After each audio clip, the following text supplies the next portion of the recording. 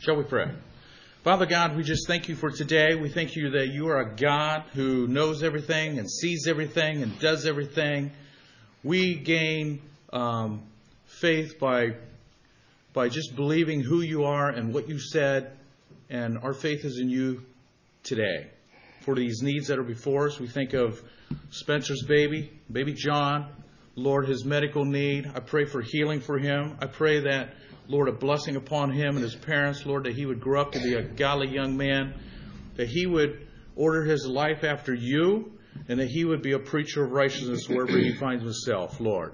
But bless Mike and Joanna as they are down there visiting. I pray a special blessing upon them. I pray a healing upon Joanna and Mike, Lord.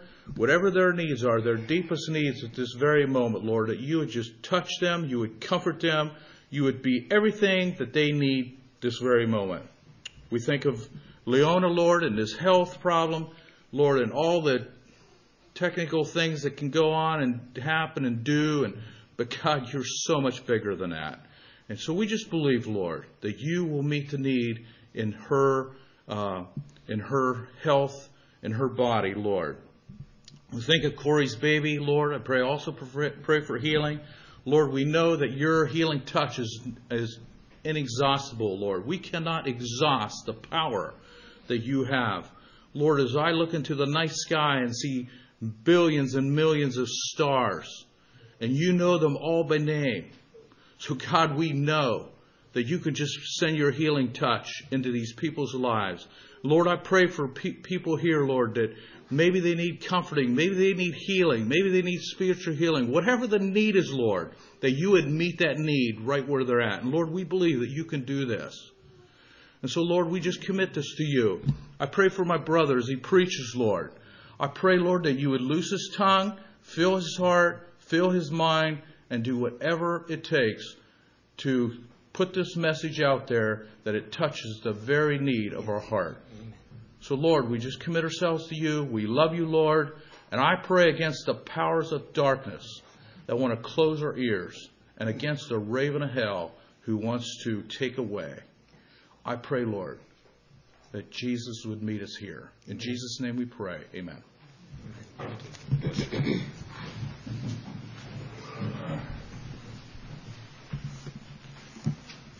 Good morning.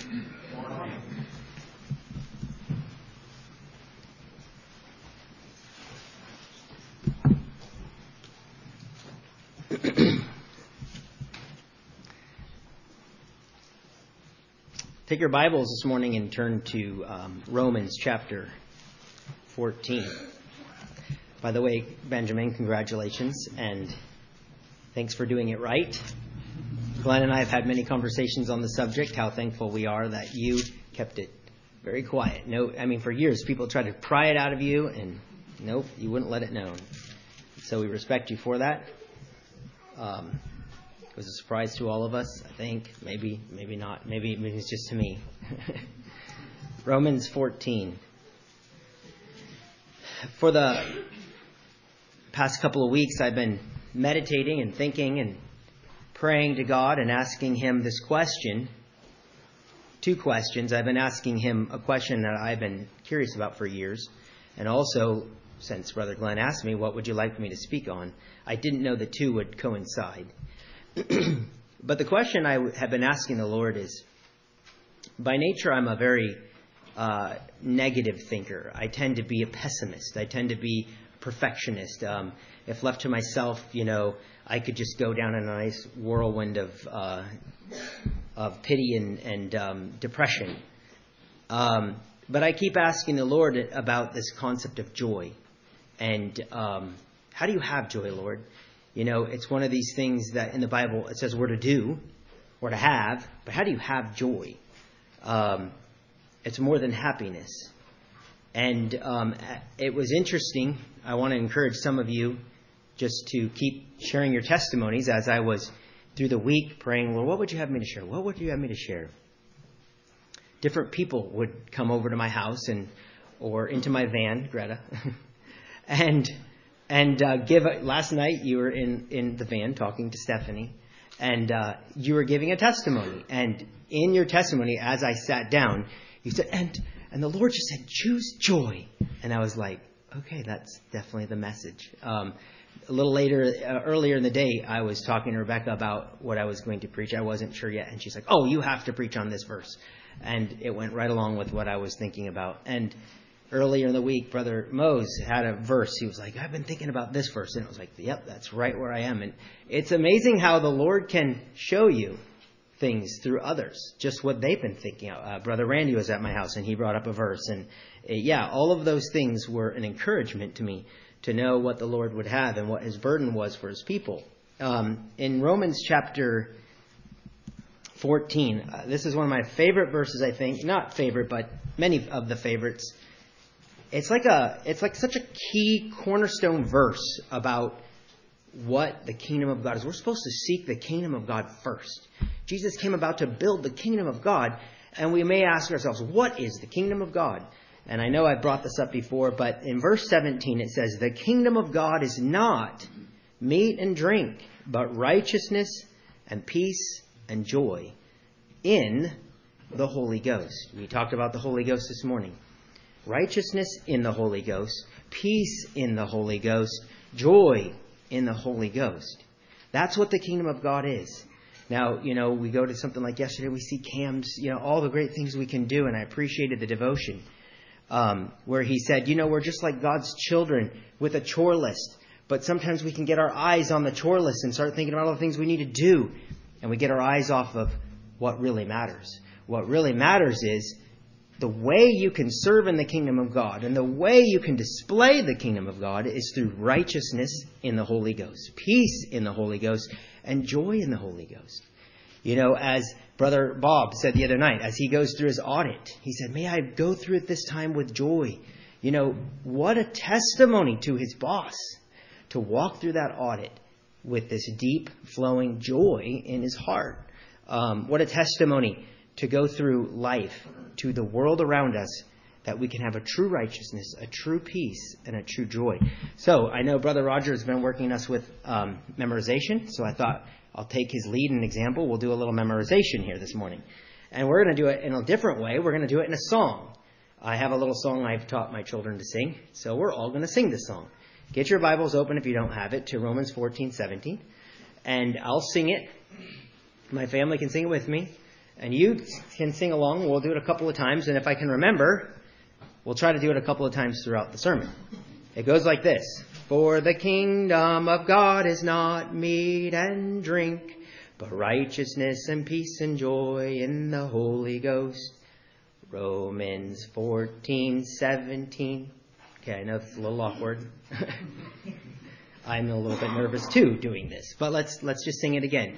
For the kingdom of God is not meat and drink, but righteousness and peace and joy in the Holy Ghost. Romans 14:17. For the kingdom of God is not meat and drink, but righteousness and peace and joy in the Holy Ghost. Romans 14:17. One more time. For the kingdom of God is not meat and drink, but righteousness and peace and joy in the Holy Ghost. Romans 14:17. It's a catchy little tune. I'll be going through the work week and this will come to my mind and I'll remember that.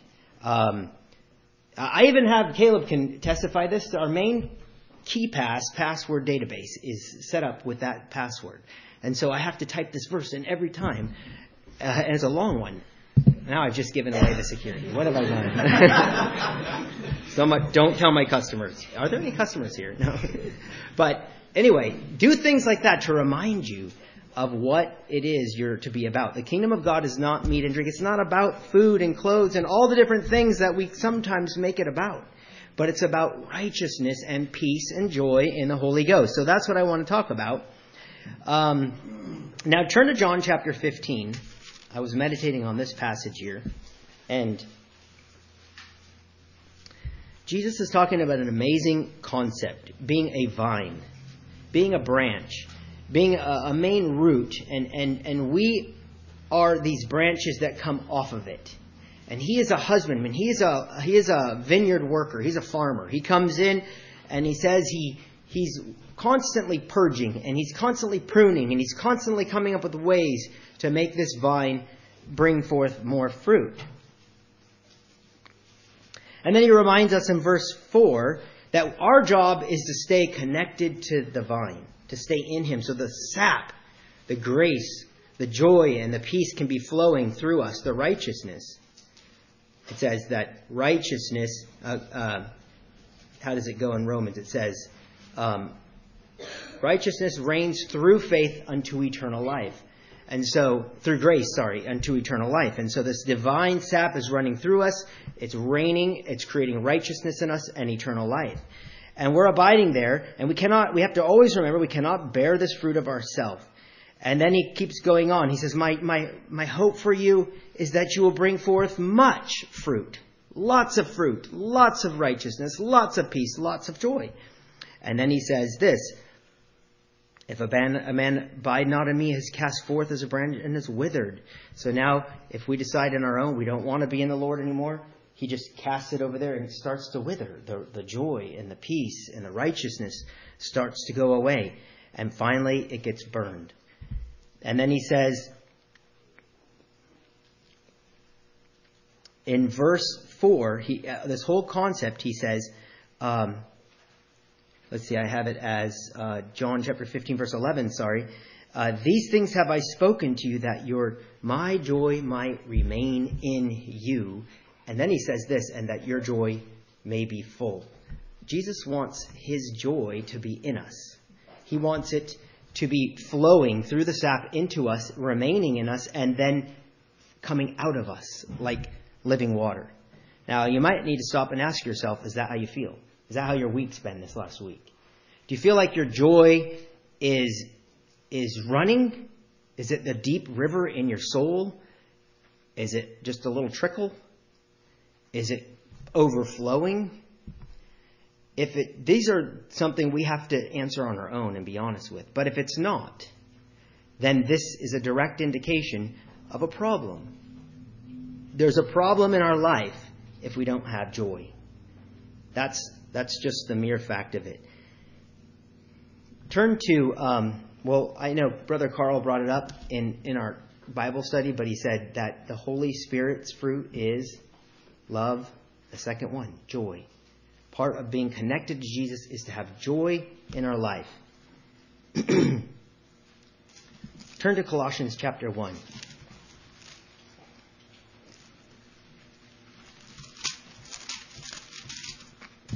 Colossians chapter 1.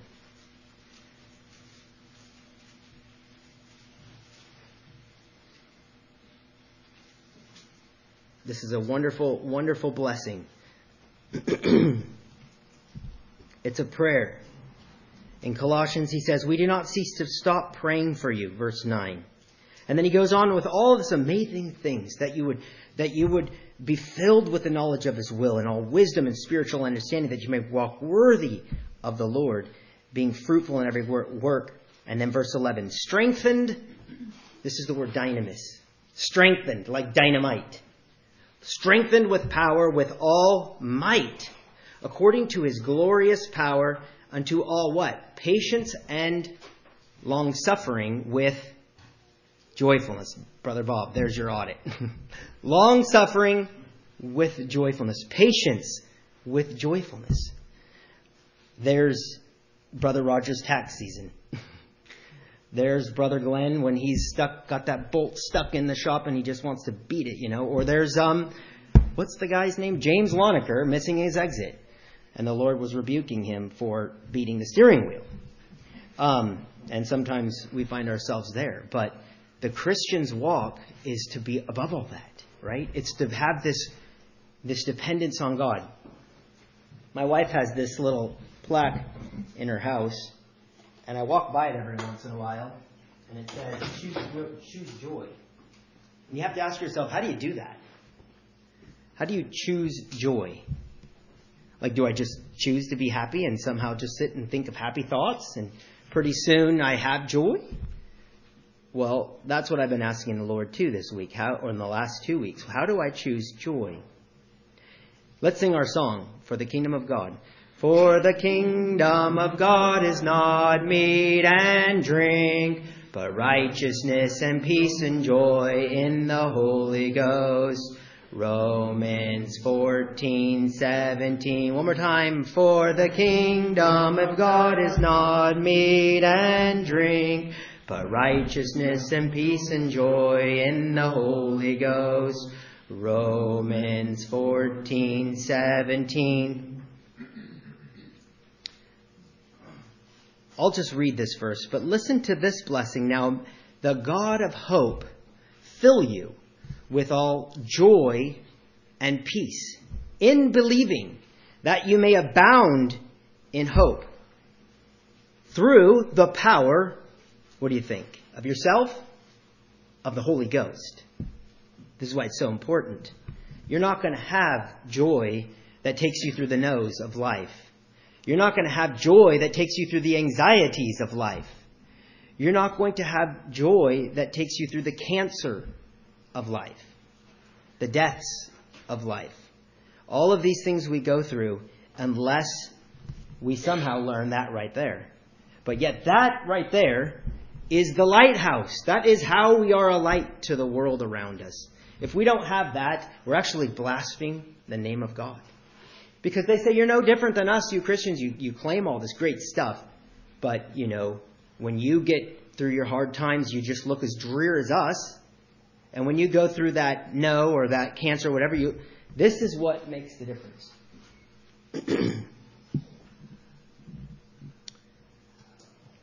In fact, James tells us, James, the apostle that walked with Jesus, James tells us, count it all joy. Consider it exceeding joyful when you go through trials. Is that how you like to approach life?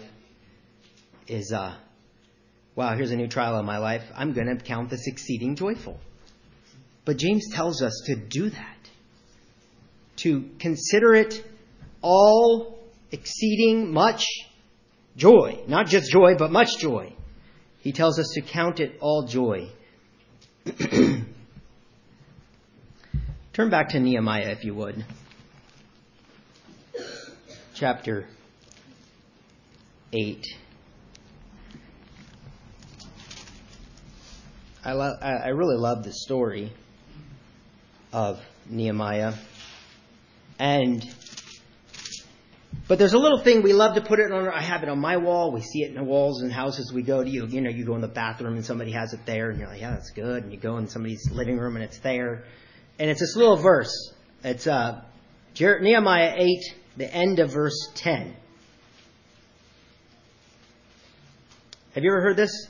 For the joy of the Lord is your strength. You ever seen that on plaques and like cards and all kinds of things?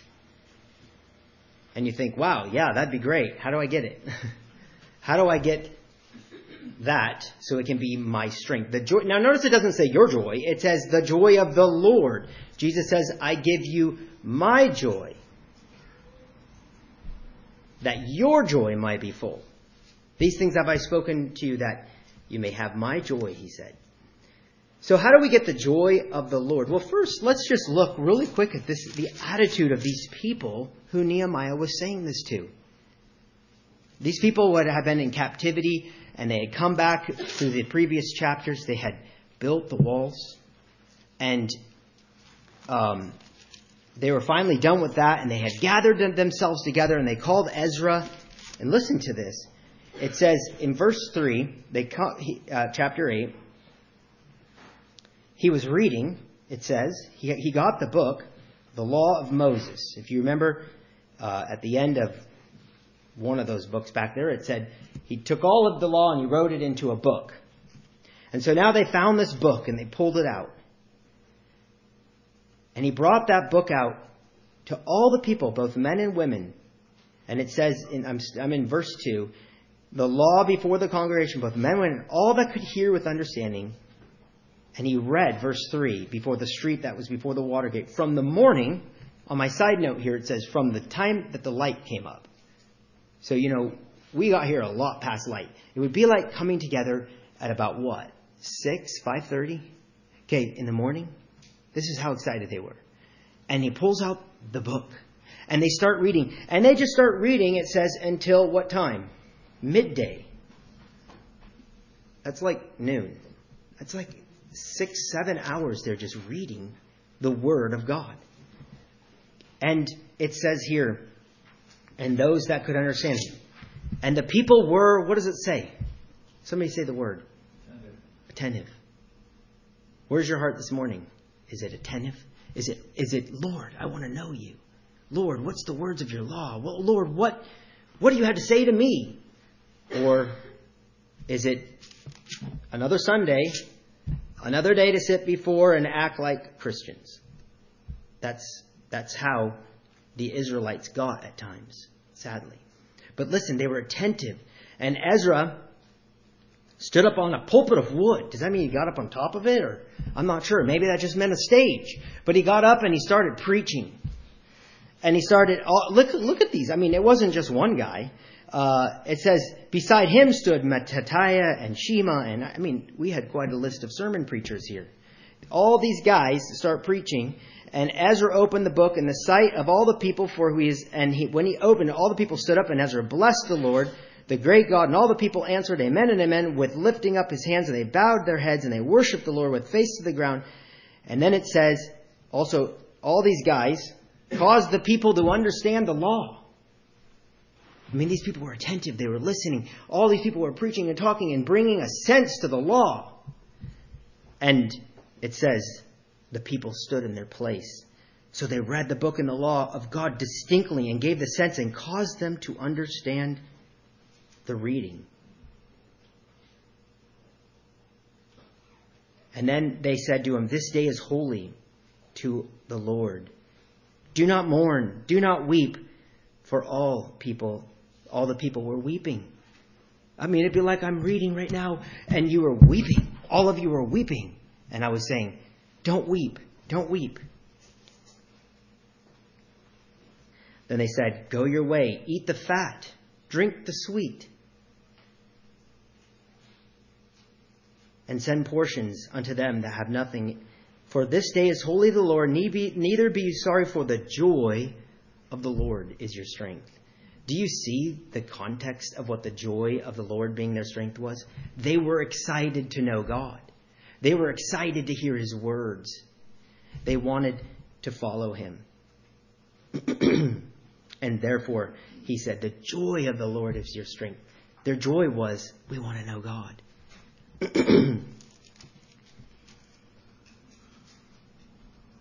And if you keep reading, they were serious. I mean, they got to the point here where they read, we need to go have these booths. We need to go out and make little tents and go out into the wilderness. And they didn't say, that's for the old people. They went and did it. They went out and made booths and practiced all the things they read. And then they read, no, we weren't supposed to marry these people, these foreigners. Now what? And they pulled them together and put them out. I mean, they were intense. At one point it says, at the end of this book, I think, I don't know if it was Ezra or who it was, it said he smote certain of them, plucked off their hair, and made them swear by God, saying, ye shall not give your daughters or your sons. These were the people. This is how serious they were about the God's law. They were moving forward with following the Lord. And the joy of the Lord was their strength. So how do we get the joy of the Lord to be our strength?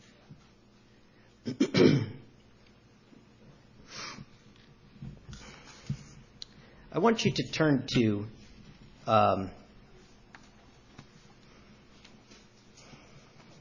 where was it? I think it was Psalm 52. Somewhere back there. Just start turning towards Psalms and I'll find it here soon. Yeah, Psalm 42.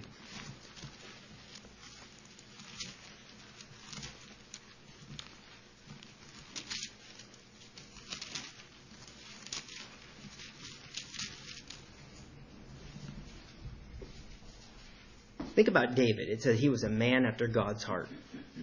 He was a man who rejoiced in the Lord. He was a man that found that the joy of the Lord was his strength. I want you to ask yourself this question as we read this. When you read this, is this how your heart feels? I can tell you from experience, my heart did not used to feel like this. I used to feel when I would read something like this was a little bit mamby-pamby, a little bit feminine, a little bit weak.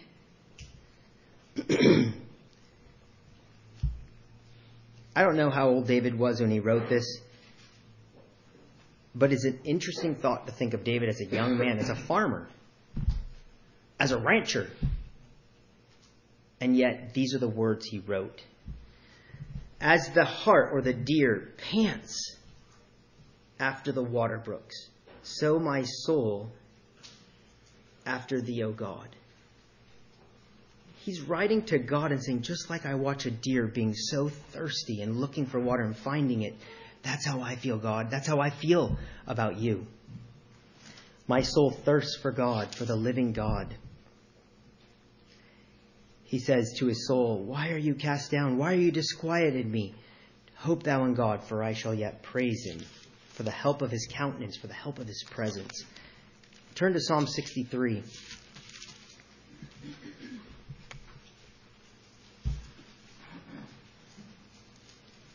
One of you young men, please read it for me. Please read up to verse 8, all the way through verse 8. Loud, please. O God, thou art my God. Early will I seek thee. My soul thirsteth for thee. My flesh longeth for thee in a dry and thirsty land where no water is. To see thy power and thy glory, so as I have seen thee in the sanctuary. Because thy loving kindness is better than life, my lips shall praise thee. Thus will I bless thee while I live. I will lift up my hands in thy name. My soul shall be satisfied as with marrow and fatness, and my mouth shall praise thee with joyful lips.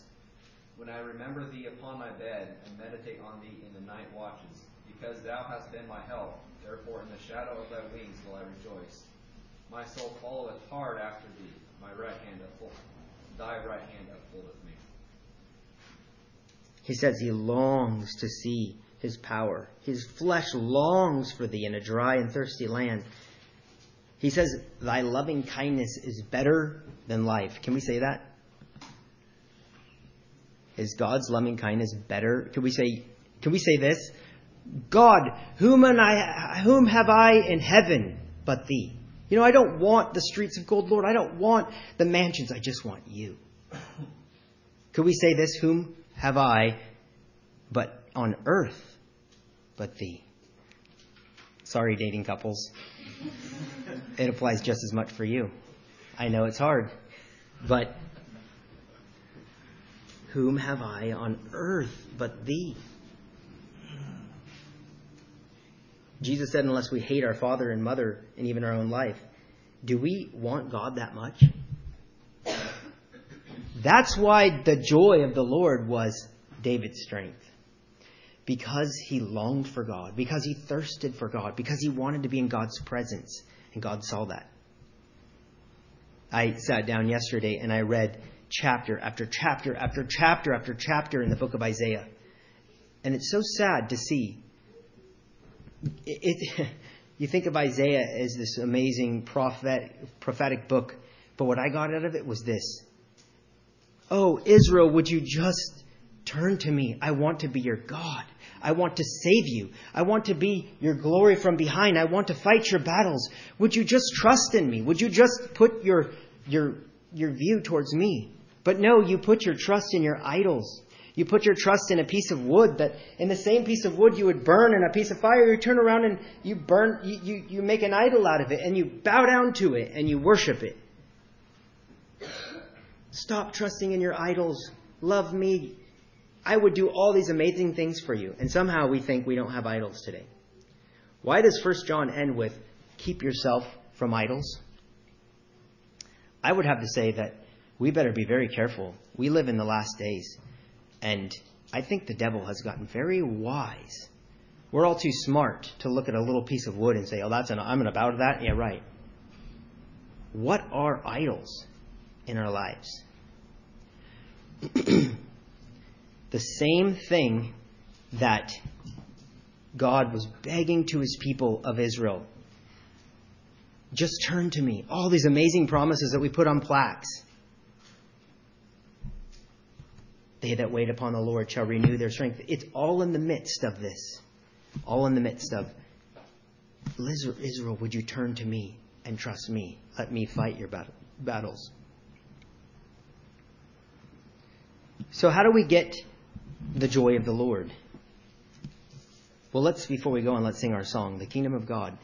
For the kingdom of God is not meat and drink, but righteousness and peace and joy in the Holy Ghost.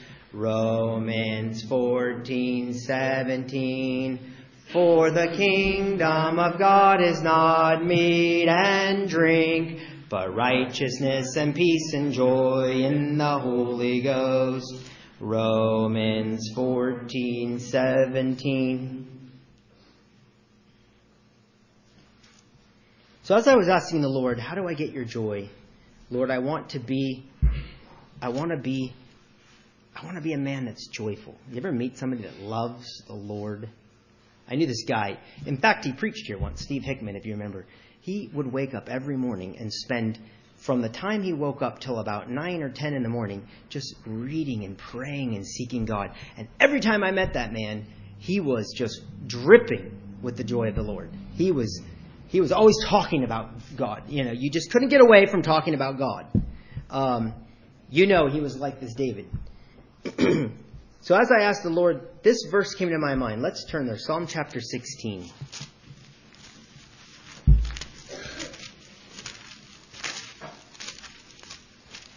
This is great reasons why you should memorize. I remember as a little child, there was a Jewish singer, and he would sing this song, and he would say this very verse. And so when you're asking the Lord questions, you know what he can do? He can bring these verses you memorize as children. He can bring these songs you sang as children to your mind to answer your question. And so Psalm chapter 16, verse 11. It says this, Thou wilt show me the path of life. In thy presence is what? Okay, so how do we get... Somebody do the math for me. How do we get God's joy?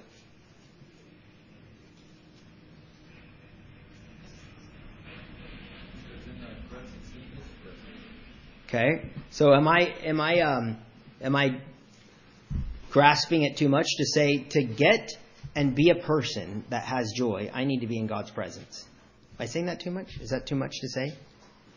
Seems that that's what he's saying. In my presence is fullness of joy. So I need to get into God's presence. That seems like the key. I need to be in his presence. Have you ever read the book Practicing the Presence of God? You ever heard of that title? Practicing the presence of God. So one way we can choose joy is to practice the presence of God. Well, how do we practice the presence of God? How do we in all our ways acknowledge him as if he's right there? How do we turn our count towards his countenance? How do we turn our heart to him? How do we look to Jesus? Well, one of the ways, I think John D. Martin, I heard a sermon a couple weeks back, and I was impressed with what he had to say. Psalm 100. You ever notice when John D. gets up to preach a sermon, he always starts it with a song? Like every time. And he doesn't ask for hymn books, he just starts belting it out. Well, you know why? I heard him make the statement. He said that I don't exactly remember how he said it, but he said, we constantly want to come into God's presence, but we don't do it with singing. But the Bible tells us to do it with singing. Look right here in this verse. It says, Make a joyful noise to the Lord, all ye lands. Serve the Lord with gladness. Come before his presence with singing. Come before his presence with singing. So one of the ways we can choose joy is to get into the presence of God. But one of the requirements we have to do to get into the presence of God is what? Be thankful, singing, praising people. Another place in Psalm 95 it says, Let us come before his presence with thanksgiving. So our heart and our attitude to have joy is going to be, we have to be a thankful people. And we need to have a thankful, praising kind of people as we enter into His presence. We have to realize we are walking with God daily. Turn to Psalm 27. Do you ever feel like not singing? I do. A lot. If you're a negative, pessimist kind of person, it's easy to be like, well, I don't feel like singing, so I'm going to be honest with myself and not sing. But listen to this verse in Psalm 27, verse 6.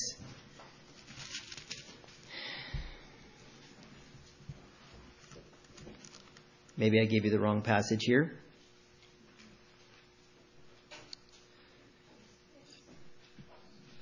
Am I in the wrong place? Yeah, that's it. And I guess I said the wrong. I'm looking at the wrong verse or something. Yes, Psalm 27, 6. It says here, "And now shall mine head be lifted up above my enemies round about me. Therefore will I offer in His tabernacle sacrifices of joy." You know, I thought that's an interesting way of saying it. In Hebrews, it says this: "Let us offer the sacrifice of praise continually." And then it says what that is. It gives a little qualification. It says, "That is the fruit of our lips, giving thanks to His name." Sometimes to praise God and to thank Him and come into His presence, we may not feel like it, but it's a sacrifice. You think when the children of Israel gave their sacrifices, they enjoyed it? Like, do you think that was their cow they could have eaten, right? Or their whatever they were sacrificing? That was something they could have provided for their family. That could have been more money. That could have been more income. They had to watch it go away. They didn't want it to go away. But a sacrifice to the Lord is to say, I will praise you. I will be joyful. I will call on your name. I will lead my soul and my heart.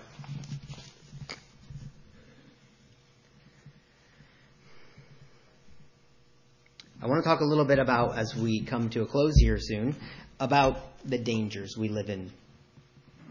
We've seen that we need joy. We're supposed to be filled with joy by the Holy Spirit.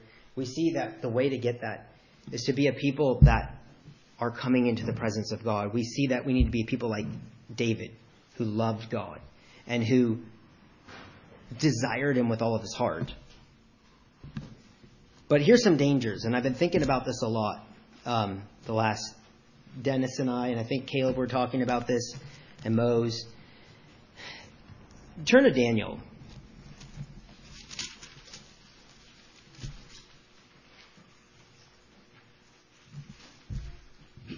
This is after Daniel's been, he's been given this prophecy, all these different things. He's seen amazing things, and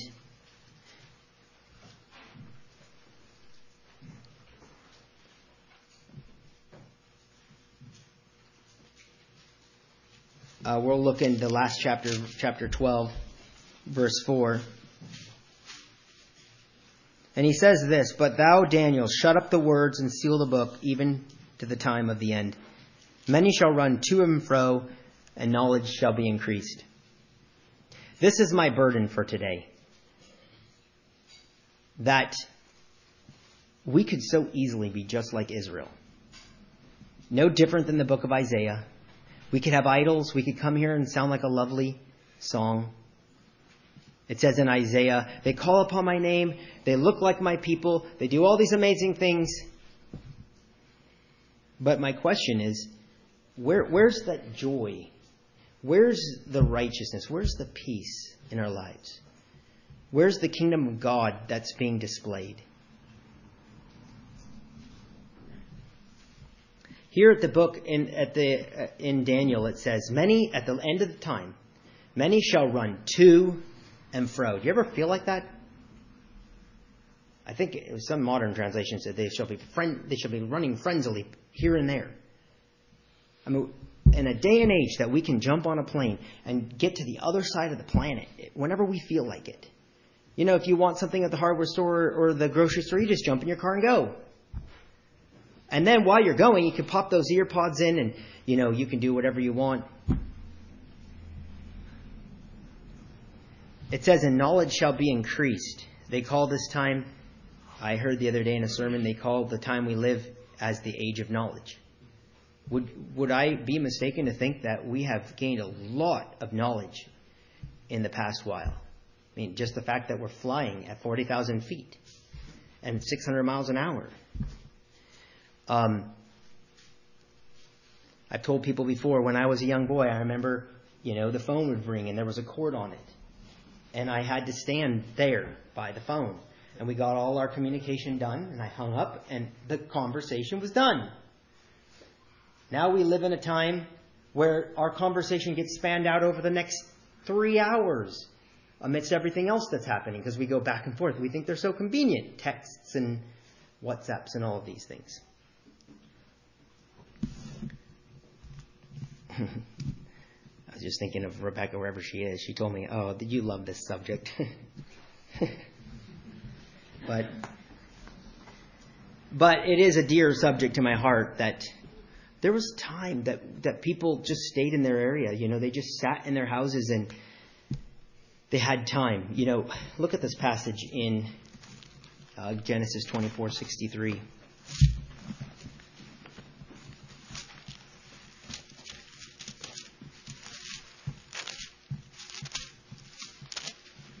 I think I'm somewhere right between two generations. You know, I've got all the older generation like Wyatt Pegg and those guys. He just are like, I don't want smartphones, keep them away from me. But I'm the guy that they came out when I was like 20, so I kind of like them. But at the same time, I'm the guy that also remembers the time before smartphones. And so I feel like this, half the time I'm happy about technology, and the other time I want to destroy it. Genesis 24:63. And Isaac went out to meditate in the field at the eventide, and he lifted up his eyes and saw, and behold, the camels were coming. Do you see that? He went out in the field to meditate. He went out in the field to meditate. I think he was meditating on God, Mose.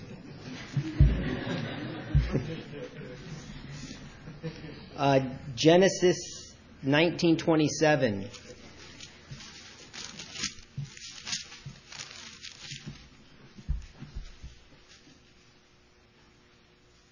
And Abraham got up early in the morning to the place where he stood before the Lord.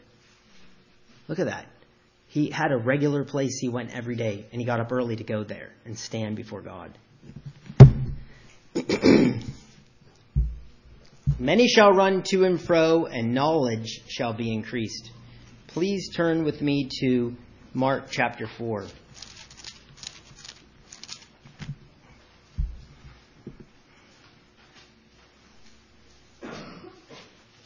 We know this parable very well.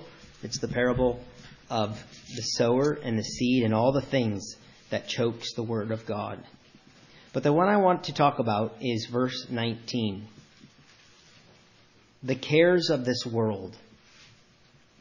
It says, the cares of this world and the deceitfulness of riches and the lusts of other things. And Luke adds, the pleasures of this life enter in and choke the word, and it becomes unfruitful. Do you see that word cares there? And I traditionally would have thought of that as your anxieties and your stresses. But you know what else it is? I was looking at that word. And it says this. Care, anxiety. But then it says, right here, it says the root word of the word care is the root word divide. And it says through the idea of distraction. Think about that. The things that come into your life that divide you off and distract you. What do we have today that does that? What do we have that will take us away and get our minds on everything? If you were to do a spiritual checkup, you know how on your phone you have screen time? I don't know what they call it in Android, but it tells you how much time you've been spending, how many pickups, right? I picked up my phone. That's kind of an alarming thing to look at.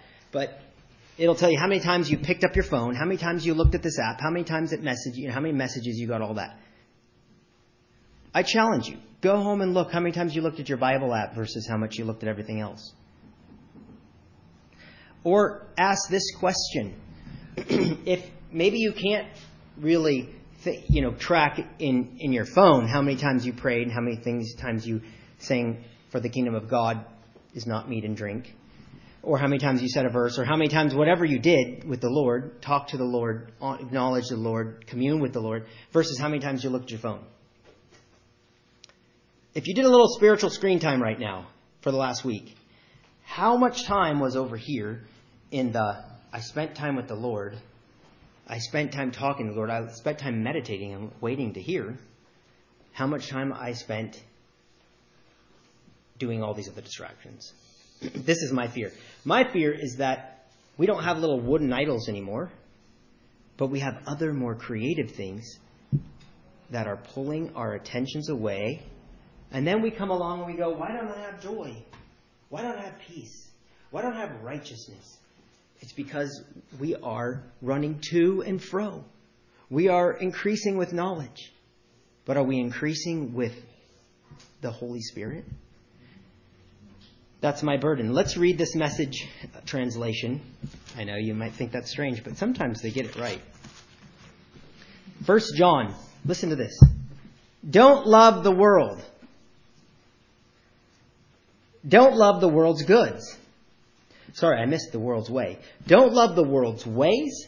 Don't love the world's goods, i.e. cell phones and laptops and social media and everything else they have to offer you. Love of the world, listen to this, squeezes out love for the Father. So if I could draw a heart here, how full is your heart with the love of the Father? That's what David had. David had a lot of time, right, on his hands. He wrote all these amazing songs. My soul thirsts for you, God. How did he get there? I don't think we're there because we don't have enough time to even think like that. Love of the world squeezes, like if you can imagine, and is leaving. It's leaving. The love of God is leaving. The love of the world squeezes out the love for the Father. Listen to this. Practically everything that goes on in the world, it says. Practically everything. Wanting your own way. Wanting everything for yourself. And wanting to feel important. Does that not encompass a lot of what we struggle with? I want my way. I want everything for myself. And I want everybody to look at me and think I'm an important person. What does it say? Has nothing to do with the Father. It just isolates you from Him. Wow. They got that one good. It squeezes out the love of God. So my burden for today is that if we're not careful, we can become lovers of pleasure more than lovers of God. 2 Timothy. Please turn there. While you're turning there, let's sing. For the kingdom of God is not meat and drink, but righteousness and peace and joy in the Holy Ghost. Romans 14:17. For the kingdom of God is not meat and drink, but righteousness and peace and joy in the Holy Ghost. Romans 14:17. 2 Timothy chapter 3,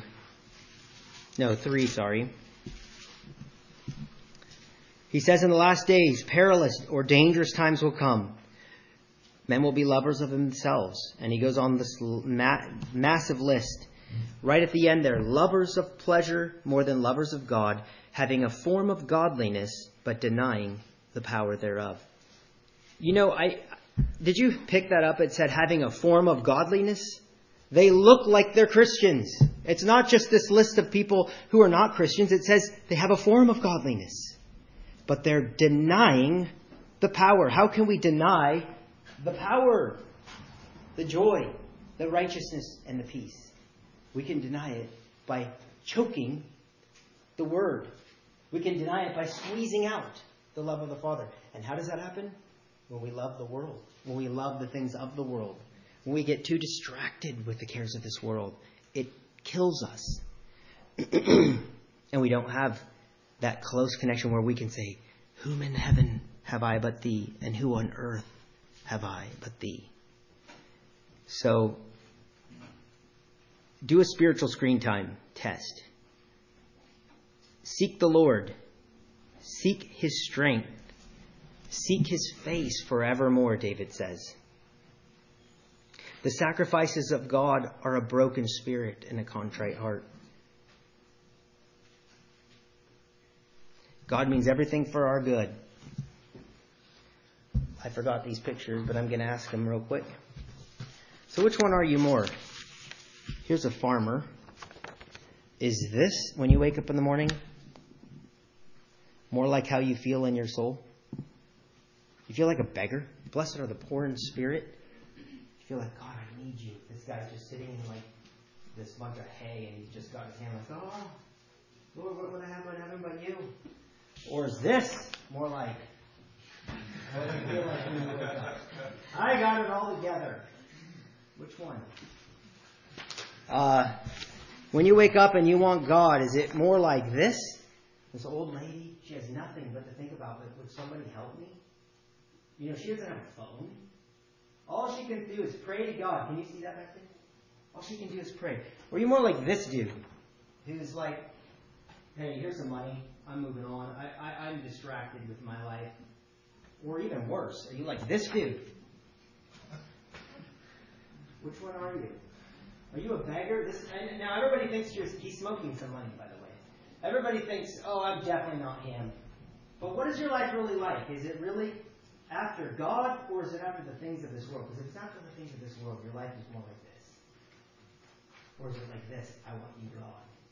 That's how you can have joy in your life, and that's how you can be a testimony to those around you. So I encourage us all. Let's seek God. Let's seek His Holy Spirit. Let's humble ourselves and ask for His grace.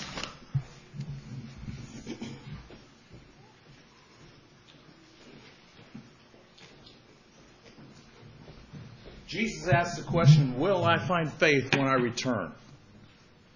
And there's a reason why He asked that.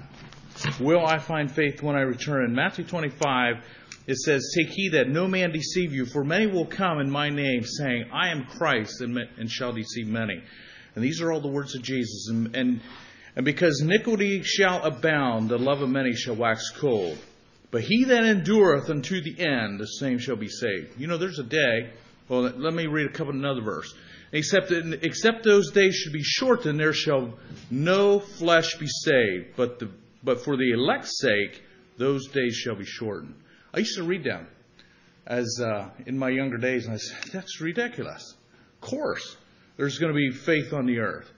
But as I get older, and I see what technology is doing, and knowledge is increasing, I can easily see, and people are falling away like flies, so to speak.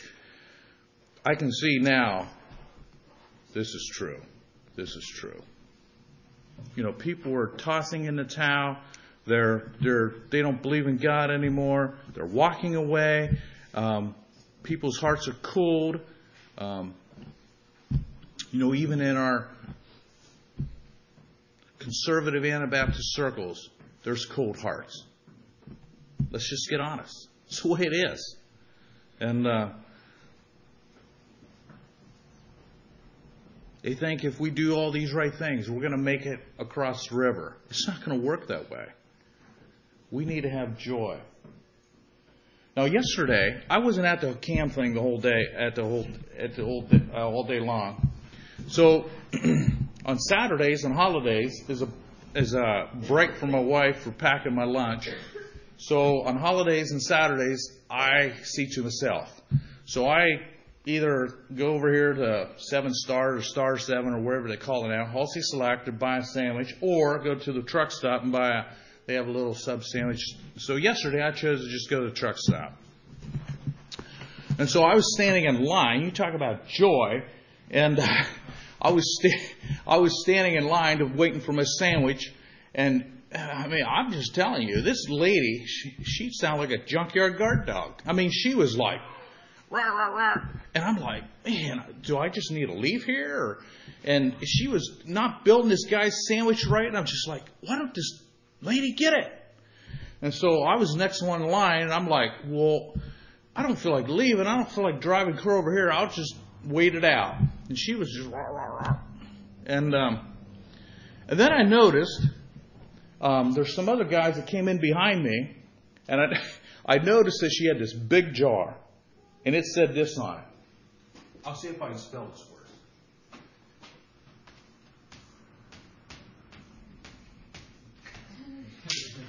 The jar was empty. And I'm like, lady, the jar's empty. You had a whole string of people in front of me. You got some people behind me. But the jar's empty. There's no tips in there. You think you connect the dots.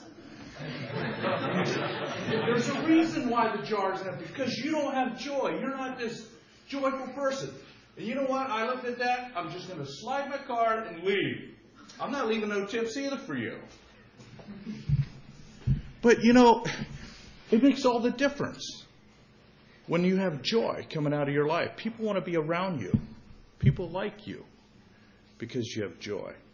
Okay. Someone else. I said enough.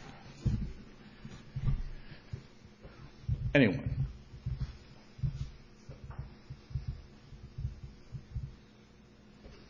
Part of joy is peace. It comes up in Isaiah there, the verse in Isaiah that says, those who their mind stays on God have perfect peace. We're caught up in all the things of this world. We're not going to have peace, but we're caught up in all the things of God. Then there's power, and there's joy, and there's direction, and there's, okay, I see that there's suffering in the world. God, my God, would be able to take care of that suffering. What can I do to help? It's different than, yeah, there's a suffering in the world. What's the point? Just a drop in the ocean. It's good perspective. Good. I know I thought on that verse, the cares of this life will choke the word. I tend to be a micromanager. I try to get everything and try to make my bottom line or the net as good as I can because I'm small. But we can operate in our own strength rather than trusting the Lord and providing those things. And so I think those cares, it may not be necessarily life-threatening things or just trying to get everything done and just trying to do it the best we can. I feel sometimes those cares can fall into that category rather than trials and troubles come in. And those are things that we can choose or not choose. The things that come in our life, the trials and things that come our way, just because life goes that way sometimes. I think most times just being too involved with the world and trying to make a name for ourselves or whatever it may be, we can just become too involved with those characters and choke our time and take our desire away from the spiritual things. Amen.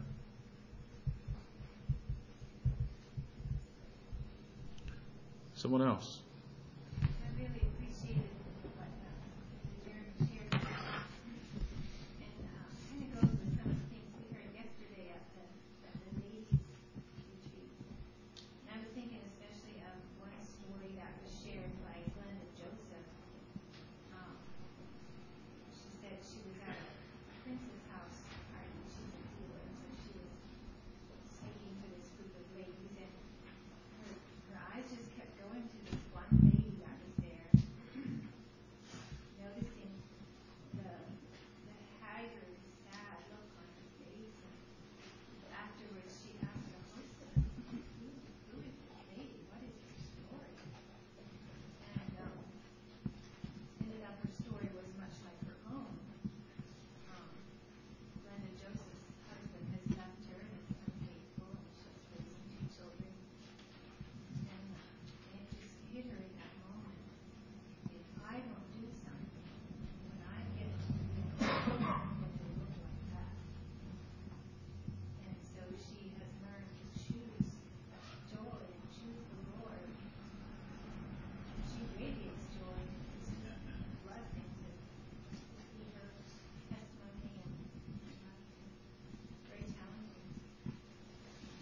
Amen. I always read her WhatsApp. I always get encouragement from her WhatsApp that she sends my wife, because there's meat and potatoes there, and the things that she shares is like, whoa. Okay. Sometimes out of the deepest pain, there comes this joy. This week I had two different instances where I made a mistake. Both times mistakes were pretty serious. Were not things that you could redo or fix, come back and do again. And both times it was incredibly hard to find joy after that. And I don't know, it's just my personality maybe a little bit, but it is incredibly, you roll the thing through your mind over and over again, how can I fix this, how can I make it better, how can I get it? And yet, anyway, so I was kind of thinking along the same lines, and I was really encouraged by the sermon. We need to choose joy, even especially things that we can't change, things that already happened, or things that that are just out of our control. One thing that I found helpful over the past couple of years is when I feel that I'm stressed and there's so many things going on, I've got to deal with all this different stuff. Sometimes I'll just stop and just kind of do, an auto-coning type of thing. Just say, this thing that I'm stressed about, and every 10 minutes I'm bringing this up in my mind and trying to figure out how I'm going to solve this problem. Just give it to God.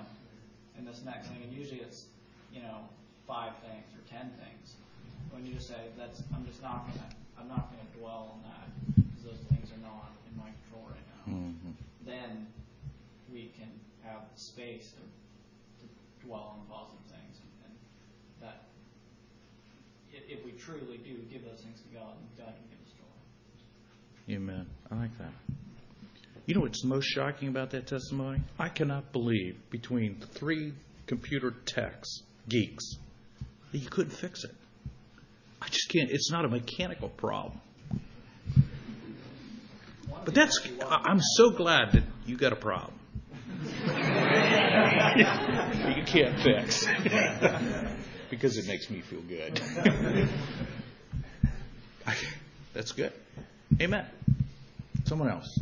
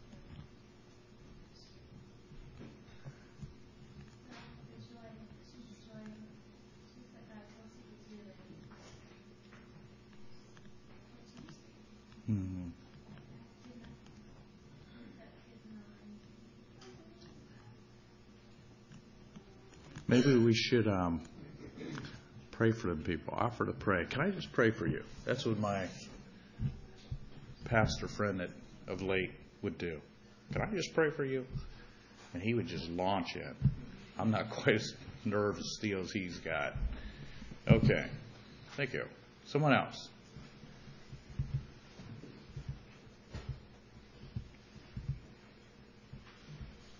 I was really blessed by what was shared today. I feel like